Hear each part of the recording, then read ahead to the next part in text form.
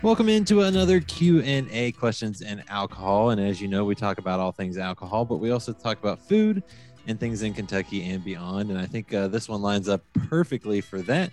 But before we introduce our guest, don't forget to check us out on social media at Hop Spirits, all one word, across TikTok, Twitter, Facebook, Instagram, and we're also on YouTube. And you can find us at hopspirits.com. But we're here with two great guests. Britt, Director of Operations and Regional Manager, and Erin Strong, Director of Libations and Bar Standards, here to talk about Agave and Rye. Welcome in. Thank you so much. Now, I like the titles. Erin, I think you got the better end of that deal with Director of Libations. Yeah, absolutely. Everybody likes to talk about and have a little drink or two, right? Now, but before we get into Agave and Rye, can you tell us a little bit about y'all, what you do, and kind of your backgrounds with the larger franchise that is Agave and Rye these days? Sure, I'll start. And we're not a franchise, so yeah, I don't think you meant to say that intentionally, but we are husband and wife owned. We started in Covington, Kentucky, February 8th of 2018. So we just celebrated our 4-year anniversary, which is super excited. Feels like 20 years, but I'm going to start wearing makeup pretty soon. But we now have 10 Agave and Rye locations, and we just opened our first steakhouse here up in Liberty Center, Ohio, called SOB, which stands for Son of a Butcher. And in my role as Director of Operations, I started as the original, what we called GM back in the day in Covington, and then I was GM of our third location in Liberty Center. And then once we opened up number 4 in Louisville, 2 weeks before COVID hit, I got pulled out of that role to oversee all the operations of the stores. And as we've grown, we've hired additional district leaders and regional leaders and kind of oversee them and the different department heads, and making sure we have as epic and smooth operations as possible. Not an easy challenge, but definitely fun. And we're blessed with such a great team and family, as we like to say. I'm a little bit newer to the team. I was actually part of the Lexington opening, but parted ways for a little bit, but I'm now back. They saw a need to have someone oversee all of the different concepts within our Epic brands to make sure that our bar is the absolute best bar of any place you're going to go and have food and drink. And then with SOB opening up, we wanted to elevate that, make sure we have a crafts program where everything is made from scratch and with love. Oh, I like those, and you're correct, Chris. I didn't mean to say franchise, because my next thing I was going to ask is, can you talk a little bit about Yvonne and Wade? It's Sarber, correct? Yeah. And just kind of, because they're the ones that created this restaurant, and then they've been able to expand it, as you said, into multiple locations. Can you talk about them and how all of this came to be in Covington, Kentucky, of all places? Sure. Yeah, it's a fun, unique story, and a very good story for any potential entrepreneur that wants to, do that entrepreneurial spirit, so to speak. It's not as easy as a lot of people sometimes think, and Wade and Yvonne will be the first to admit that, and myself as well. We're all from, we've lived in Columbus, Ohio for many, many years prior to venturing south of the border into Kentucky. But, at one time they had owned 5 different one-off concepts there and called Fab Dining. And Yvonne will be the first to she's pretty much the founder, right, and acting CEO. And Wade plays a valuable input too, a lot of on operations. But we didn't know what we didn't know back then. And, and she likes to say the restaurant industry is hard until it's not. So back then we didn't have structure. We didn't have policies and protocols. We didn't have accountability. We didn't take into guest consideration and guest feedback. We thought what we thought was the best solution. And it wasn't the case. And we learned that the hard way. And at one point, Yvonne reached out to a restaurant coach in Texas, and he said, close or sell our existing location. So at that time, I was GM of a gourmet burger and bourbon bar in the alley in downtown Columbus. And Yvonne and Wade sold that. And they closed De Novo Bistro, which was on the Columbus Commons overlooking the park downtown, which was our first go around kind of at the fine dining aspect of restaurants. So that's what they did. And at that time, they were working on the new concept, Agave and Rye. I wanted to get out of Columbus because it's a difficult market downtown. It's a 9-to-5 city. It's dependent on a lot of variables, theater, et cetera, et cetera. And they were looking for a spot in Cincinnati, but they were driving around and went across the long trip across the bridge to Covington and stayed at Hotel Covington right there on Madison Avenue, one of the main strips in Covington, and scouted out the window to kind of gauge traffic, and they saw old called Rima's Diner on the corner of Madison and 7th there in Covington, and thought that would be a perfect spot for the next idea of Agave and Rye. And so they packed up from Columbus with $1,200 to their name, an old U-Haul of restaurant equipment and artwork and plenty of debt, and decided to pull the trigger and take on all that risk, everything they've worked hard for their entire life, and open up Agave and Rye. At that time, tequila and bourbon hall was the main concept. We thought bar first, then restaurant second. It turned into actually being more food driven and bar second, but we're still about 60-40 in sales, food to alcohol. So pretty high, but and we opened that and no thoughts of expansion at all. But from get-go, the demand was super high. And at that, in about a year in, I think about 14 months in, we decided to adventure out and open up another one. And that's where we started that fun bus, which Erin touched on, in Lexington at the Fayette Mall there. And ever since, we did Liberty Center here in Ohio, then Louisville, and then COVID hit, but we opened 5 to 6 more locations during COVID, which speaks volumes to our guests and our team that works for us, because guests can spend their money anywhere, and they chose to spend it with us during one of the most difficult times many of us have ever seen. So at that point, we decided to be very proactive and keep the train going, and because people wanted us, and how we could provide more opportunities to team members in different communities and provide our epic experiences, so to speak, to guests in different communities they don't have access when we only had 3 to 4 locations. So now we're in 5 states, soon to be 7, with 10 locations. We have 6 to 8 more in the next 8 to 12 months ready to go. And it's very important for us never to lose that family unity feel, that mom and pop feel. Obviously, we still are very structured and very documented and regimented in what we need to do, but we allow our people, our team, to be their true authentic selves. And that's what makes the difference. When you put people over profit, you end up profiting more. It's pretty easy, but a lot of people don't do it because you have to take the time to get to know your people, get to know your team, their personal lives. They have to trust you and respect you. And it's, that's what Yvonne preaches is our core values. And every decision we make is based on those 6 core values, which allows us to accomplish our dream and our promise to our guest community and team members. So that's kind of the quick version, but I could go on and on. Well, it's a crazy story, especially when you throw in COVID and the pandemic, and just how just pretty much everyone, whether it was a restaurant or a business, any type of business owner, basically had to pivot and kind of rethink things.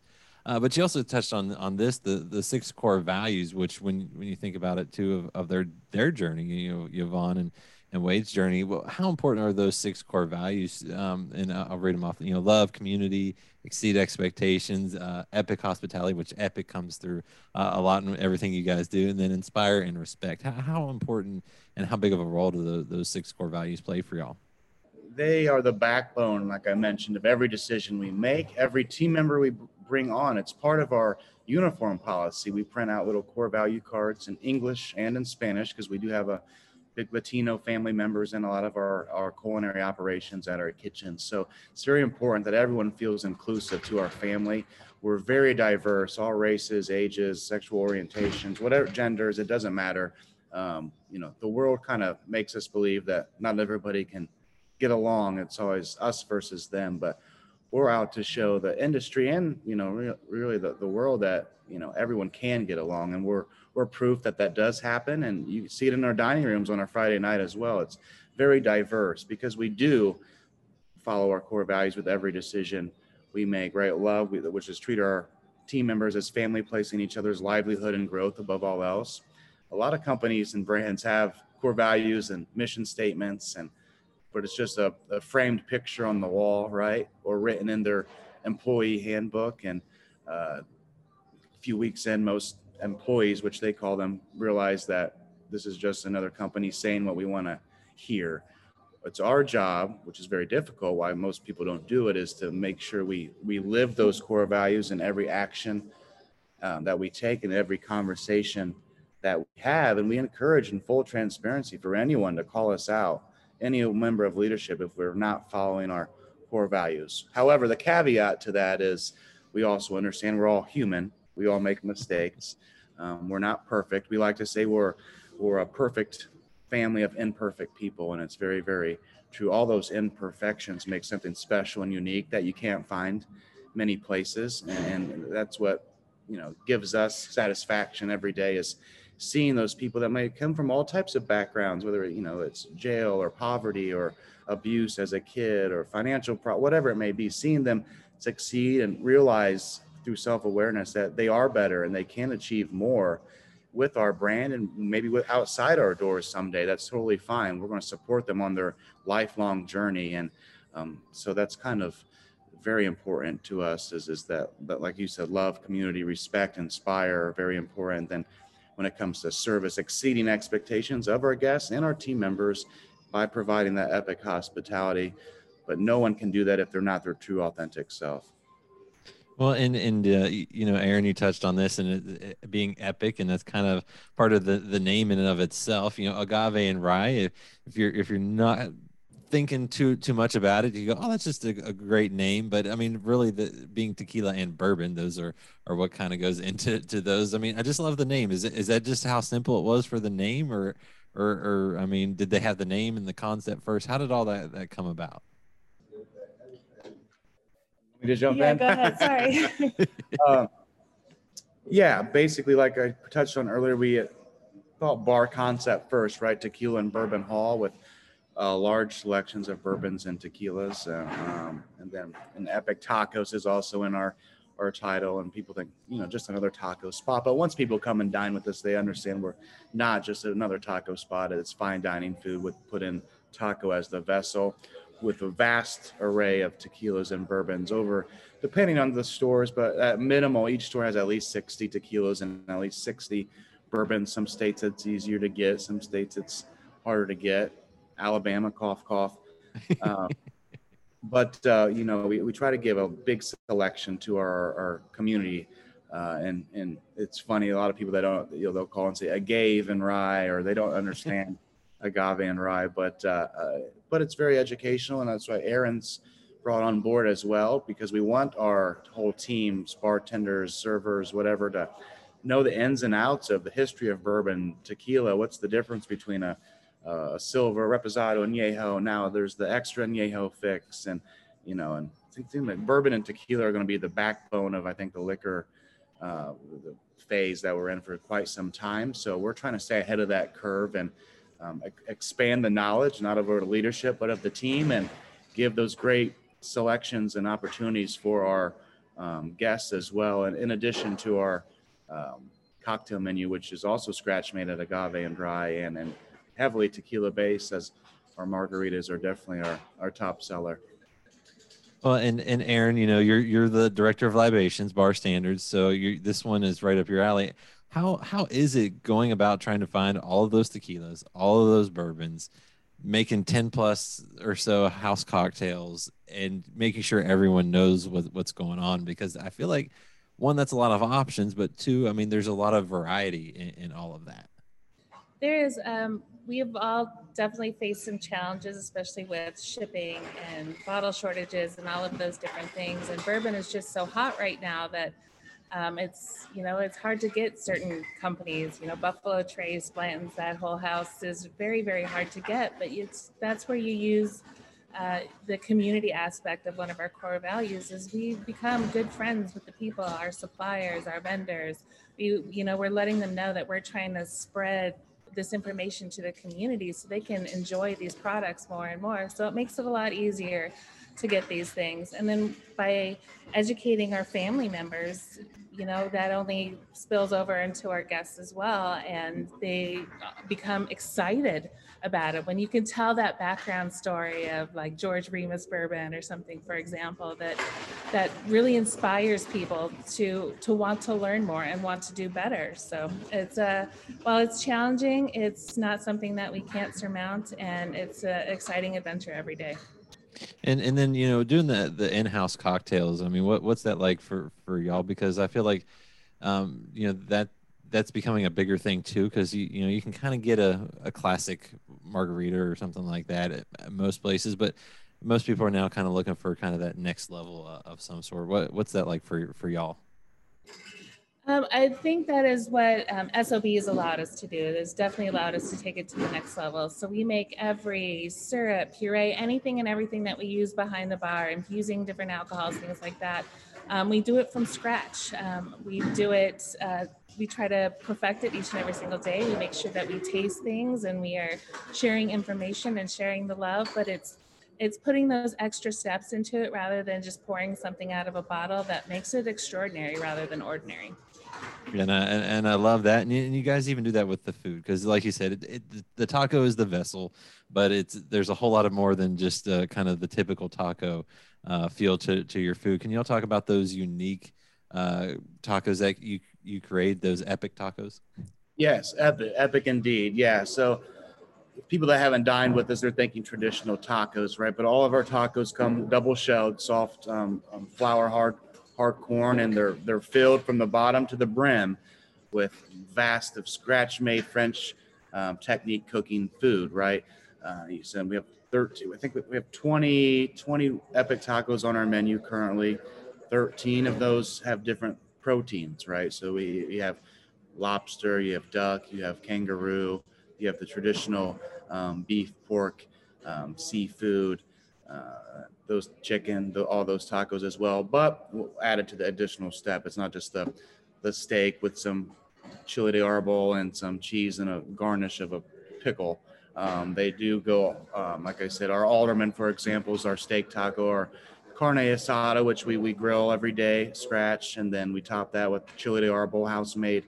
It'll give a little kick, and then our house street corn salad, Mexican street corn salad, and we top the taco as a garnish with some cotija cheese. That's one of our go-tos. We did just add what's called the sugar daddy of the plain Jane, because plain Jane is the traditional taco, because our menu can be intimidating for people that they don't know what they're getting. So that's a traditional ground beef, lettuce, sour cream, white cheddar, tomato taco. However, what we've did with that, instead of the soft and hard shell dynamic I just touched on, we do 2 grilled tortillas that we dip in our consomme, and then we layer that with cheese, white cheddar between the 2 shells, and have it melt, and then we load it up with those same ingredients, and we add salsa and queso to that. It's not healthy, but it's very damn good. I think that another wonderful thing that we do is we don't just cater to one kind of person, one kind of thing that they're trying to eat, that a vegan, a vegetarian, a pescatarian, somebody who's just a hardcore carnivore can come and enjoy a wonderful meal and not just be having to pick from 1 or 2 things, that there's so many options for so many different people. Mm-hmm. I was gonna say, what when people come in and see a duck or even something like kangaroo on there, did their eyes kind of glaze over, or are they like, wait, what? How does this work? Because I mean, that's not normally what you hear.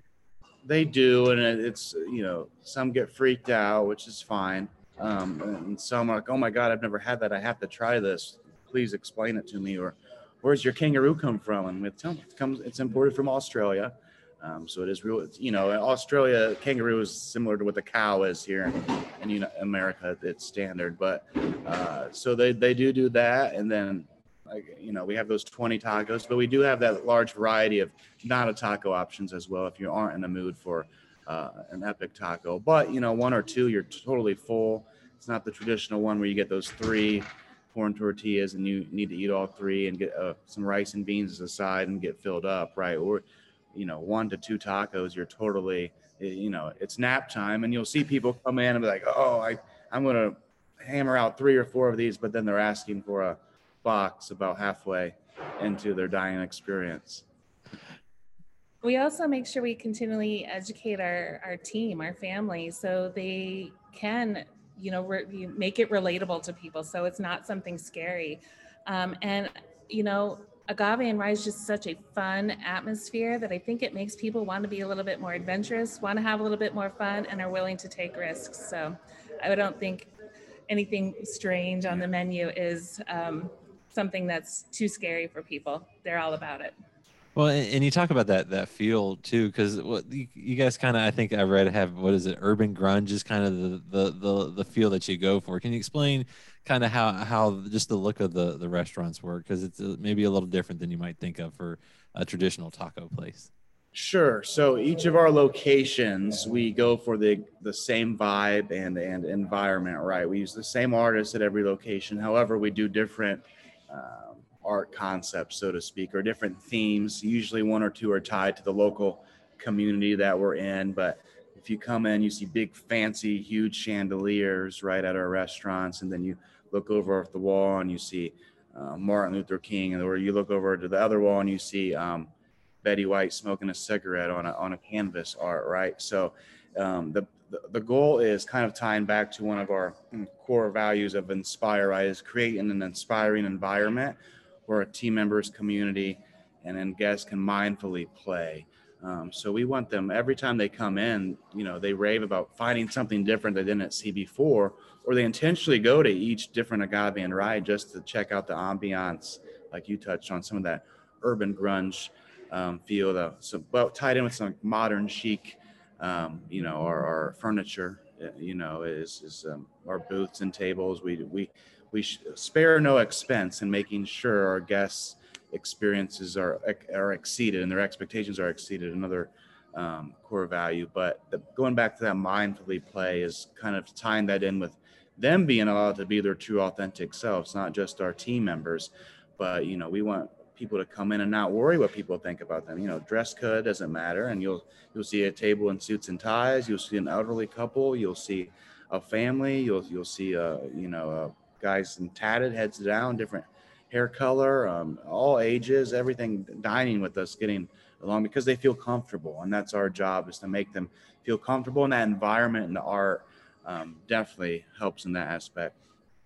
Well, and then you mentioned you're upwards of 10 locations and more on the way. How does the location change menu, or maybe what's at the bar or anything like that? How does the location kind of also play a role in everything? Sure, yeah. So the food menu is the same at all of our locations from a consistency aspect, as is our everything on our cocktail menu as well. However, and we'll be working on this shortly. Our tequila and bourbon lists do vary from store to store, primarily more state to state, just because of different liquor laws and things that affect. But we still want to hit that minimum threshold of at least 60 tequilas and 60 bourbons. Draft beer tends to change a little bit. So we try to put a few locals in there, but we do take over second generation buildings. So they are all completely different, and we inherit, logistically and operationally, it's challenging because things are set up differently, but it does add for the environment and the experience. But some bars we take over have 4 taps on draft, some have 12 taps on draft. So we try to take what we have and use the best of it. We do have our cores, and same with canned beer and bottled beer, but but pretty much everything's the same, just depending on local regulations. And then you touched on this too. The new concept, SOB, Son of a Butcher, is up and running now. I think maybe a week old or so, if I'm correct on that. I think last Thursday was our opening day. Yeah, I got pushed back a few days due to some local regulations again.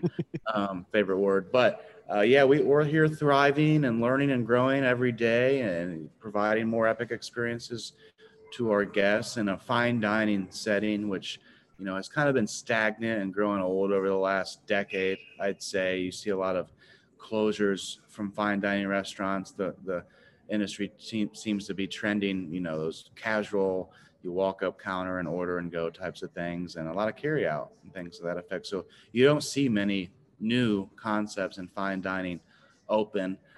There's an established crew that kind of controls the market, but they're all the same experience, kind of, not throwing them under the bus. They do very, very well. And definitely, we can learn from them, but most of them have that perception or stereotype of stuffiness and pretentiousness. You have to have a lot of money to go there. You have to dress up, white tablecloth, and those types of things. So we're providing that same quality of food and service, but once again, allowing our team to be themselves. We're not going to have that scripted robotic tableside service. It's not who we are.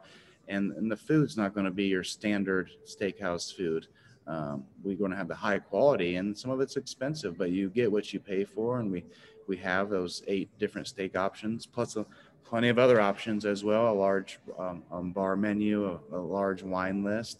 But we want the guests to be able to, kind of what we did with Agave and Rye in that modern day restaurant, but to do that to the steakhouse, and where you walk in and you right away know it's not a traditional steakhouse. You see all that artwork we've explained. You see a bathtub to your left when you walk in that you can hop in and drink a margarita if you want, and post a picture on Instagram. I don't know the last time people have been to a traditional steakhouse and take a bunch of pictures and post to their Instagram. It's just not a thing. But here they do, because they're in awe. However, when they're in awe, those expectations go up, and that service and food have to hit in order to exceed those expectations, because the bar has been raised, especially having the community here in Cincinnati knows Agave and Rye is an established brand and concept that does very, very well. So they have high expectations walking into the door, especially with the price points and the environment that they're in. It's our job to still strive to exceed their expectations without that stuffiness that you get at a traditional steakhouse. And Erin, how does Son of a Butcher kind of play with your side of things? Because it sounded like you guys are able to maybe do a little bit more and be a little more creative and kind of have a little more fun on the bar side. Yeah, absolutely. For example, we have a cocktail called Curiouser and Curiouser. So it's an Alice in Wonderland themed cocktail. It's an eat me, drink me cocktail. So you'll be given a spicy tart jello shot to start off your day as your eat me part, and then you finish up with something that's a little bit sweeter and color changing to keep it interesting for you to drink. So we wanted to take it to the next level. The garnishes are over the top, the drinks are over the top, but they're still approachable for people. There's nothing too scary on the menu that they're like, what is this crazy ingredient or anything like that. It's things that people can recognize and just taste really good. Is that one of your favorite parts, is being able to try everything? Oh, absolutely. It's one of the best parts of my job. Absolutely. It makes it not even like a job. I get to go on vacation every day and have a little sip of something and try something and try to find the next big thing and something that guests are going to be absolutely wowed by. And then, you touched on this too. You got a whole bunch of things kind of coming down the pipes as far as more locations for Agave and Rye. Is that just kind of what's next for y'all, is just build on what you have and make things more epic? Sure. Yeah, we have, it's already March. This year's flying by, but we're excited about our next location, Columbus. Like I mentioned, it's kind of homecoming for Wade and Yvonne, and somewhat to myself. I'm a Buckeye grad, so it's always good to go back where I made bad choices as a mid 20-year-old, but early 20s. Gee, it'd be bad if I was in my mid 20s and probably still in college. But so it's homecoming for us there. We're super excited there in Grandview, and then a few more in Ohio. We get to go up on Lake Erie in Cleveland, downtown, and then Perrysburg, which is by Toledo, northern Ohio, and then Indianapolis is that's our first build from scratch up. So that's going to be super exciting, right downtown between the two stadiums there as well. And then we're going to try to start some southward expansion, kind of plug some stores maybe in Tennessee to kind of, we have Chattanooga already, but more Nashville, Knoxville-ish, and then potentially maybe another one in Birmingham, since we have one in Huntsville, Alabama already. And then we might want to end the year in the Atlanta market as well. And we have a ton of people that it's funny, because when you walk around and we're required to do table touches, as leadership because we want to, not because we have to, and to get that feedback from the guests. And we get a lot of people from out of town or different cities, a lot from Atlanta and Nashville, or even Columbus, that, when are you coming here? When are you coming here? And I get a million emails a day about, hey, can you come to Seattle, Washington, or wherever it may be? Like, eventually, but we have to be smart about it. We're not, we are, like we mentioned with those core values, right? A lot of companies, when they grow, they forget what got them to where they're at and allowed them to be successful. So, and like with our challenges we've had in Columbus, we know how quickly you can be unsuccessful. And so we're very smart with what we do. However, we're still going to move quickly, but we know what we need to do in order to ensure our core values are always at the backbone and forefront of every decision we make. And then, hopefully next year we can expand maybe some more Son of a Butchers. And you did mention franchise, and we are going to open up another concept probably early next year where we do provide franchise opportunities for our team members. It's called Papi Ocho's, which is an authentic Mexican side where it's going to be a fast food model. So once again, the fast food market's kind of getting stale as well. And this is quality food, scratch made as well, which you don't get in fast food. And then as you drive through, after you place your order and the dual lines, it's all going to be glass where you can actually look in and see your food being prepared like you're on the streets of Mexico. So it's going to be, we're super excited about that. And those are going to be provided to own by our current team members if they complete a process, and we're going to pay for that franchise fee for them, because everyone needs an opportunity and a chance, and very few people actually get it. And it's our job to provide those to those that deserve that and reciprocate the want and share those same core values that we do.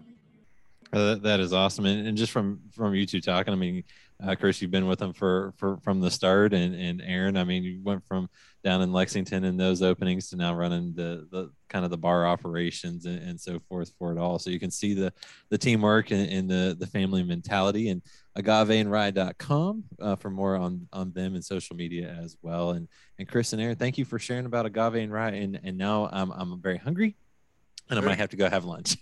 Please. Thank you so much for you. talking with you.